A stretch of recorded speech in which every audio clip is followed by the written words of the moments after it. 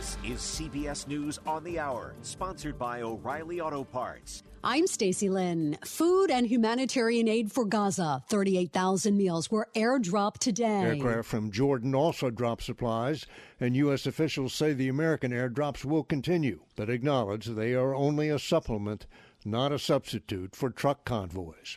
President Biden has demanded Israel let in more aid by land.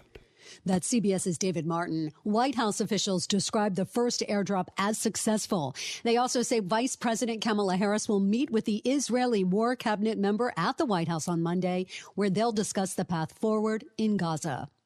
If you love snow, head out west. There's a monster storm dumping down what could be up to 12 feet of snow in some spots.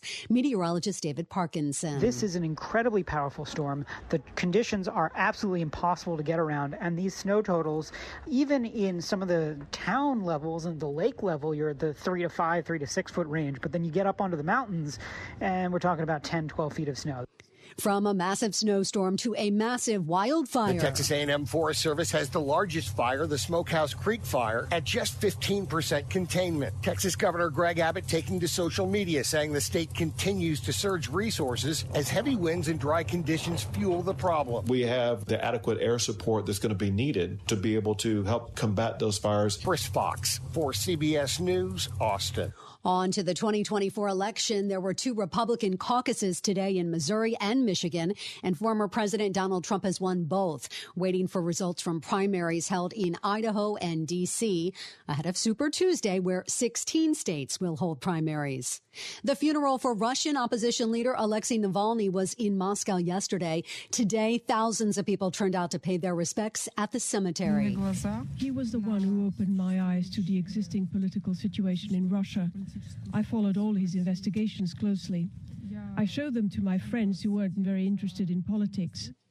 Do your kids play sports? CBS's Bradley Blackburn says they should. More kids playing sports could save the U.S. $80 billion a year in healthcare costs. A study published in the American Journal of Preventive Medicine found playing sports didn't just improve kids' physical health, but it also reduced anxiety and depression.